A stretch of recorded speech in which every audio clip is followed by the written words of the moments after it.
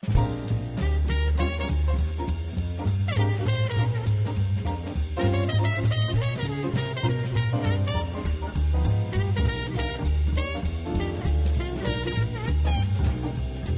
contamination continues to occur in Chinese factories and elsewhere, endangering consumers' health and costing companies hundreds of millions of dollars in losses.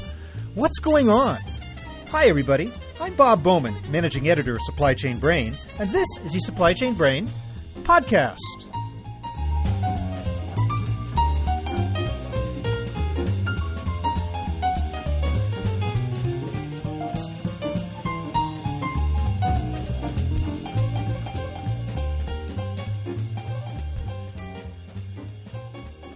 Recently, we learned of the resignation of Robert Lynch, Chief Executive Officer of Lumber Liquidators, which is facing criminal charges over the presence of formaldehyde in flooring sourced from China. In addition, it faces huge losses in sales and brand value. But Lumber Liquidators is far from the only company to be found in violation of product quality standards. We continue to see problems in areas such as home furnishings, toys, and consumer electronics manufactured in China and other offshore locations. Clearly, there's a lack of oversight by merchandisers of their multi-tier supply chains. They don't seem to know what their suppliers are doing. Today, I speak with two executives of Riverwood Solutions, Executive Chairman Ron Keith and Chief Operating Officer Mark Medlin. They talk about where manufacturers are falling short in this area. And they provide us with some very specific tips on how companies can adhere to the mantra of trust but verify. So here is my conversation with Ron Keith and Mark Medlin.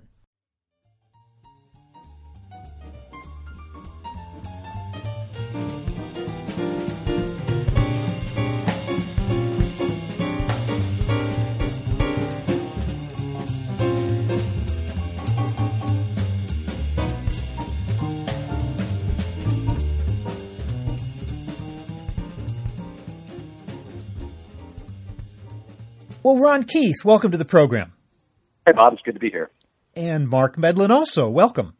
Good morning. So we're going to be talking about problems in manufacturing overseas, product contamination, product defects that cause all kinds of problems at this end in terms of corporate profits and brand image as well. I want to start just by asking you, how do products become contaminated or defective? Where are the big gaps that cause such things to happen? Well, Bob, I think there's a number of different ways these things happen. And, there's a difference between contamination and defective. So if we look at the most recent, highly public issue around this, it was a contamination type of issue suffered by Lumber Liquidators. And the contaminants specifically were certain carcinogenic chemicals that really are used in the process. They're not truly meant to be part of the product as much as they are part of the processing and the laminating process. So there are a couple of ways these things happen. One is the processes used might either be unauthorized or out of control or not well managed. On the product side, it can be defective materials themselves getting into the supply chain. And that can happen, at a number of different places if you have a multi-tiered supply chain. Interesting you should mention process, because I would imagine that would be tougher to police. And so much of the attention is based on product content. Do you think that a number of companies overlook the process thing, and maybe indeed that's what Lumber Liquidators did? I think so. There's a couple of different models for subcontracting. Let me go through a couple of them. There's a traditional contract manufacturing model where the OEM or the brand owner specifies everything there is to specify about the product. And what they are contracting for typically is a manufacturing service. So here's my product, here's the specifications, I am just paying you to perform a manufacturing service. And then there's an ODM type of model, or an original design and manufacture, where what is being contracted for is the product itself. So the brand-owning enterprise, the person who's probably retailing the product, is going to a supplier, typically in Asia, that is responsible for not only the design of the product, but the manufacture. And so how you manage these things varies quite a bit depending on what is the unit that you're transacting. Are you transacting for services, or are you transacting for a product? If you're transacting for services, you want to specify certain controls around the process, things like that. Typically, however, if you're contracting for a product, what you're specifying is the quality parameters around the delivery of that product.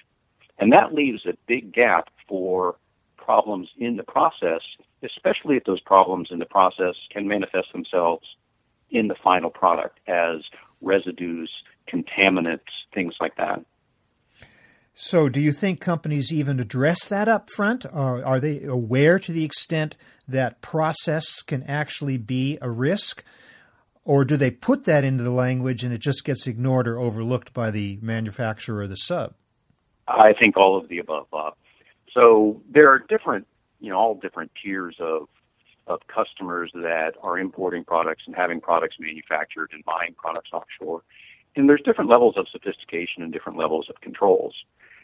I think one of the things that happens specifically, again, with lumber liquidators is when they're looking at the product and they're looking at how their customers make a purchasing decision, how do people buy flooring?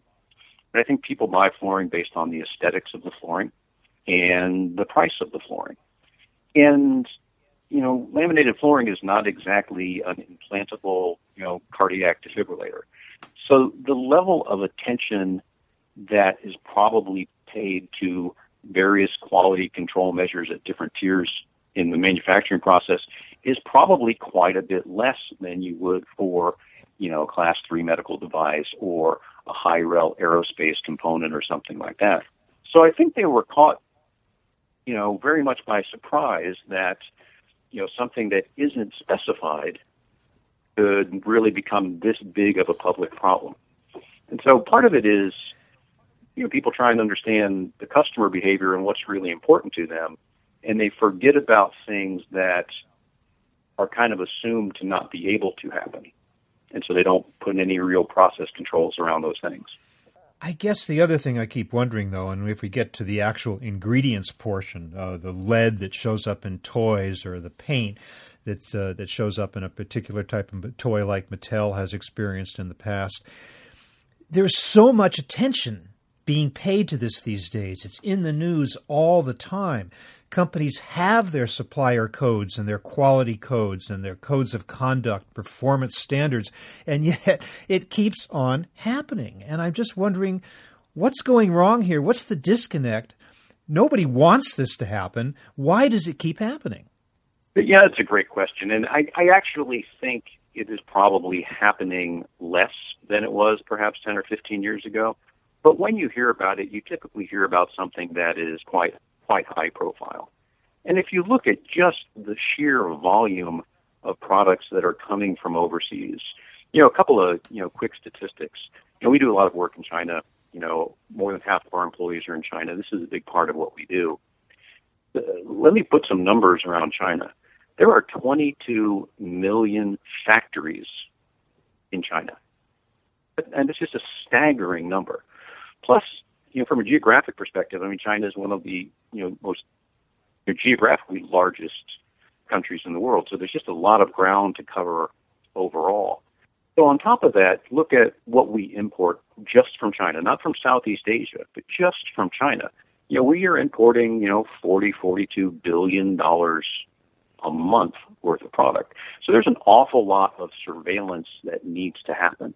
And I think different companies are more set up to do some of the surveillance.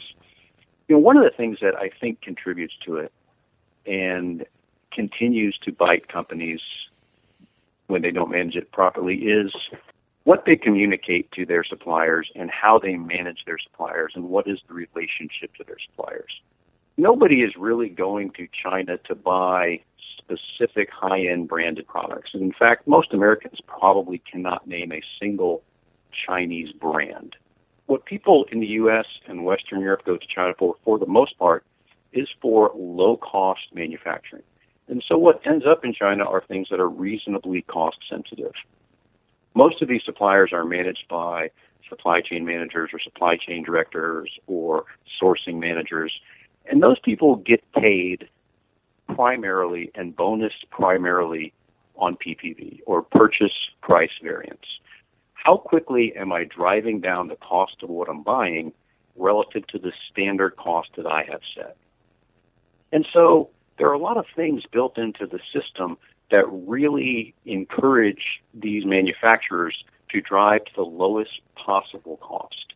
And sometimes there is or can be this view of, I don't necessarily want to know too much. Here are my specifications. Here are my test criteria. Here's my acceptance plan. Here's what I'm going to do. And I just want to make sure that my material keeps flowing and it is flowing at a very low price. And they don't want a lot of disruptions. They just want things to flow, and they want the price to drop very, very quickly.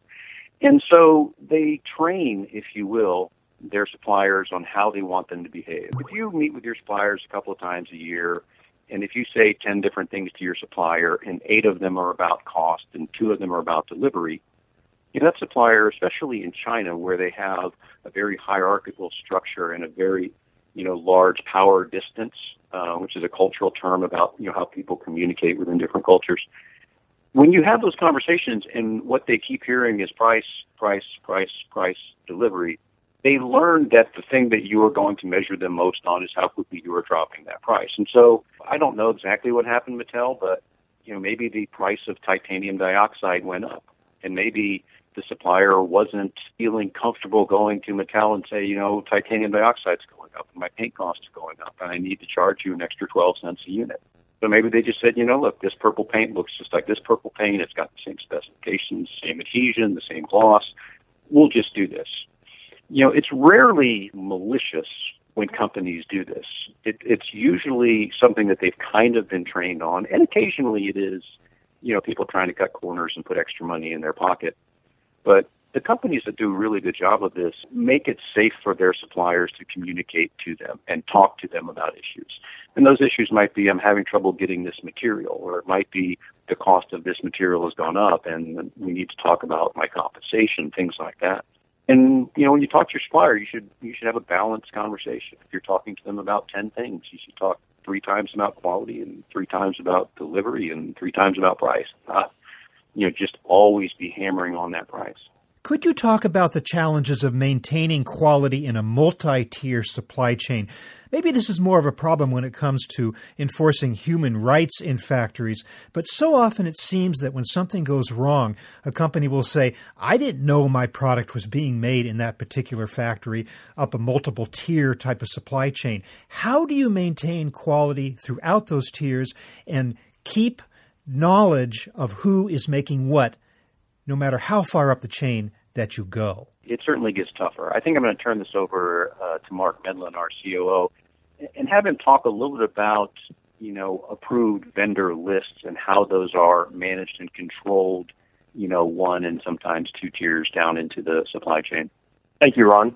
So on that question, one of the sayings that we have here at Riverwood, one of my favorite sayings, is the devil's in the details. And when companies go out to go purchase products, they sometimes don't understand all of the components that go into that product because they're just looking for a widget. They don't know the details of the manufacturing process therein. And therefore, they clearly, or in many instances, don't know the sub-tier suppliers. So one of the ways to start to affect that is to have very detailed product structures that include the process, the materials, and what we call a bill of materials. But in that bill of materials, a approved vendor list and or a approved manufacturer list, and sometimes they're not the same. And it at least gives you a plan of record and a document that tells you where all of your pieces are coming from. And then at that point, you can go manage it and verify, either through audits or through visits, et cetera. Trust but verify that everything is coming from the suppliers where they're supposed to. And I know that shady practices happen from supplier to supplier, but if you have the right kind of supplier and the right relationship and the right business relationship with yourself and the supplier, I think you can trust more and verify less. But there are all kinds of stories of illegal subcontracting that goes on. And it doesn't really matter what you put in your contract. It's not what you actually write in a contract, but it's how you go manage the execution of the business between the two that really matters. Okay, there's that key phrase, trust but verify. Ron, I know that you have used that phrase as well. The question is how? How do you verify through techniques and processes that your suppliers and that your manufacturers are really conforming to your standards? So from that perspective, it's the world is all about levels of risk, in my opinion, and managing those levels of risk. From an engineering perspective, many people who design products do something, use a tool called a failure modes effect analysis, or FMEA. You need to understand, the components of what you're buying, and then at the end of the day, the risks to your business of those components. So if a toxic material is used in the process of making that, how do you have assurances, both from a quality control testing perspective and a material flow perspective, to make sure that you're getting the right kind of quality and that those materials are not ending up in your end process? So you have to have a risk analysis of all of the different pieces, in my opinion, and then you have to go put a plan in place on how you manage that. Ways to go manage that are clearly auditing the sub-tier suppliers at the same time, assuming your primary supplier gives you access to that, which I think is very critical in many, many high-tech and higher-risk kind of components. And from time to time, we show up on the front doorstep of our suppliers and say, we're here, and we'd like to see the manufacturing process. And over time, as you do more of those and you build relationships and can build more trust, then you can verify less. So you make unannounced site visits? From time to time, and as needed, correct. Because I'm wondering, again, on the human rights side, if you make a visit to a factory, you can see clearly whether fire exits are locked or fire extinguishers are in place or whether child labor is being used. I would imagine it's a lot more difficult in the case of going to a place and seeing that processes or ingredients are not being used as specified. So how do you manage that? Well, I think, this is Ron, I think there are ways to do that. And so let me focus for a moment and reiterate something that Mark said. You've got to create a risk profile. So, if you're doing a high-end server and you've got 10,000 discrete components in there, managing all 10,000 of those is just a Herculean task. And so you really need to look at what are the components that have the most risk. And so you do an FMEA and you figure out, look, of these 10,000, I got these 120 parts, and I really need to know where they come from. I need to make sure they're not counterfeit. I need to make sure they're within spec. And so you understand from your supplier and approve with your supplier who are the sources that they are allowed to buy those from. You can go audit these facilities directly as well, and you need some contractual, rights to go do that. But one of the things that we do is, we will show up at the final assembly house and we will go back to the stockroom. We will pull raw materials and we will do testing. And that testing might be metallurgical testing to see what the plating material is. It might be physical dimension testing to make sure that it's within tolerance and we're not going to have a mechanical failure. It might be solvent conductivity extract testing to see that there are no ionic residues or contaminations on the product. Some of these you actually want to go pull material and do destructive testing. You can test them for their physical properties. In the case of, harmful substances, there are different types of outgassing tests that you can do. But you have to think through all of this. There has to be not only the surveillance, but the knowledge that there is this type of surveillance. And that material can be inspected as it's coming into the final process. It can also be inspected as it's outgoing from the sub-tier supplier to your tier one supplier. And you have to do a combination of those types of things. Another thing that is not uncommon is to just go look at the paper trail. It's interesting how some of the mainstream enterprise software systems have not really become that well embraced in China. And so there's an awful lot of actual processing of paper on the buying and selling of materials. And so you can just go through the audit trail and see you're buying this particular O-ring from this company, and I use an O-ring, but this company is not on my approved vendor list. And if you look at the part number, it's a part number that would indicate it's the same size O-ring. Can you explain this? Can you show me what customer you're using this O-ring? Can we go pull this part number out of stock and look at it? But there's a number of different ways, and it's far from perfect. I mean, it's one of the reasons why we continue to see these types of problems. But most of the big ones that make the news, surprisingly, can be managed and mitigated and prevented with some very, very simple processes. When you're sourcing for the lowest costs, and then you think about, maybe I'm going to add another quarter of a point or half a point to make sure that I'm getting the right stuff, when the whole reason you're there was to save 6 points, it's just easy for companies to fall into the mode of, this is what I pay these guys for, and I'm going to assume that they are adhering to the contract because I have a very tight contract. In China, you don't get what you contract, you get what you manage. You mentioned the word surveillance, which can take on multiple meanings. And of course, in the case of investigating human rights abuses, that is a technique that is used with some regularity in factories. But I'm wondering to what extent or not that can be of value in determining whether your products are being produced in line with your specifications and the ingredients being used are correct. Is it a tool, an additional tool to be used by manufacturers? It is a seldom used technique. And the only time I've ever seen that technique used is when counterfeit materials were involved in the assembly and that the tier one supplier was suspected of being complicit in that. And so the normal auditing techniques didn't reveal anything, but destructive testing of the product revealed that some of the electronic components were not, as indicated, they were not on the approved vendor list.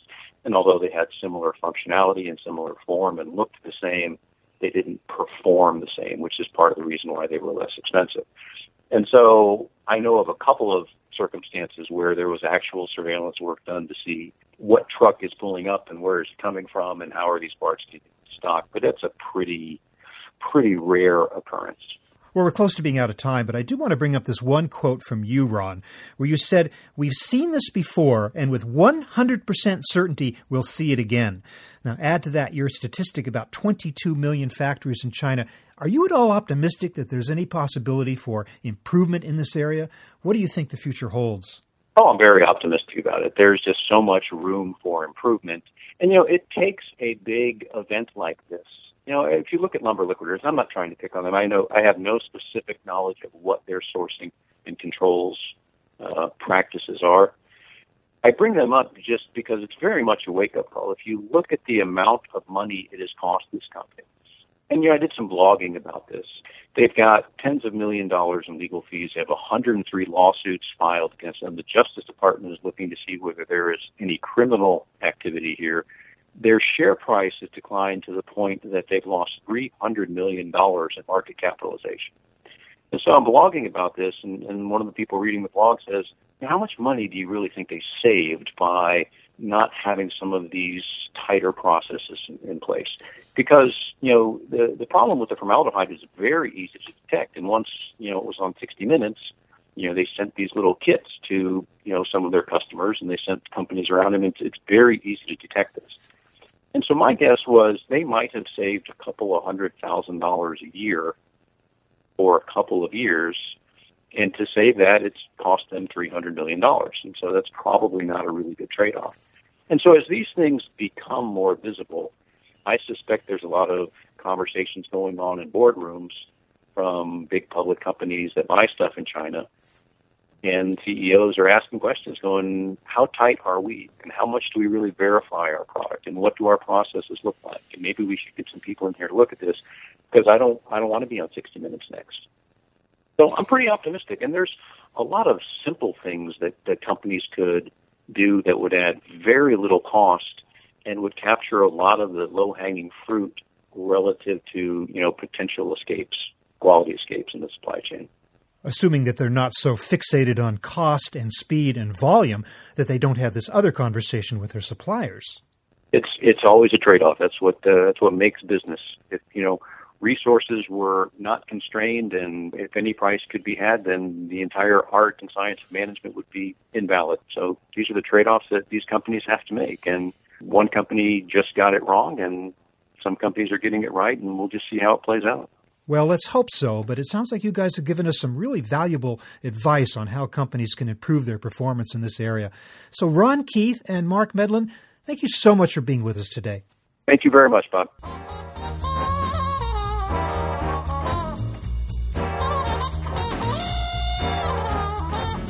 That was my conversation with Ron Keith and Mark Medlin of Riverwood Solutions, talking about the problem of product contamination in manufacturing. We're online at www.supplychainbrain.com, where we post a new episode of this podcast for streaming or downloading every Friday. You can also read my Think Tank blog, watch thousands of videos, and access all of our other content, including the digital edition of our magazine. Look for us on Facebook and LinkedIn, and follow us on Twitter @SCBrain. You can also download or subscribe to the podcast on iTunes. Got any comments or suggestions on this or any episode? Email me at rbowman@supplychainbrain.com. See you next time.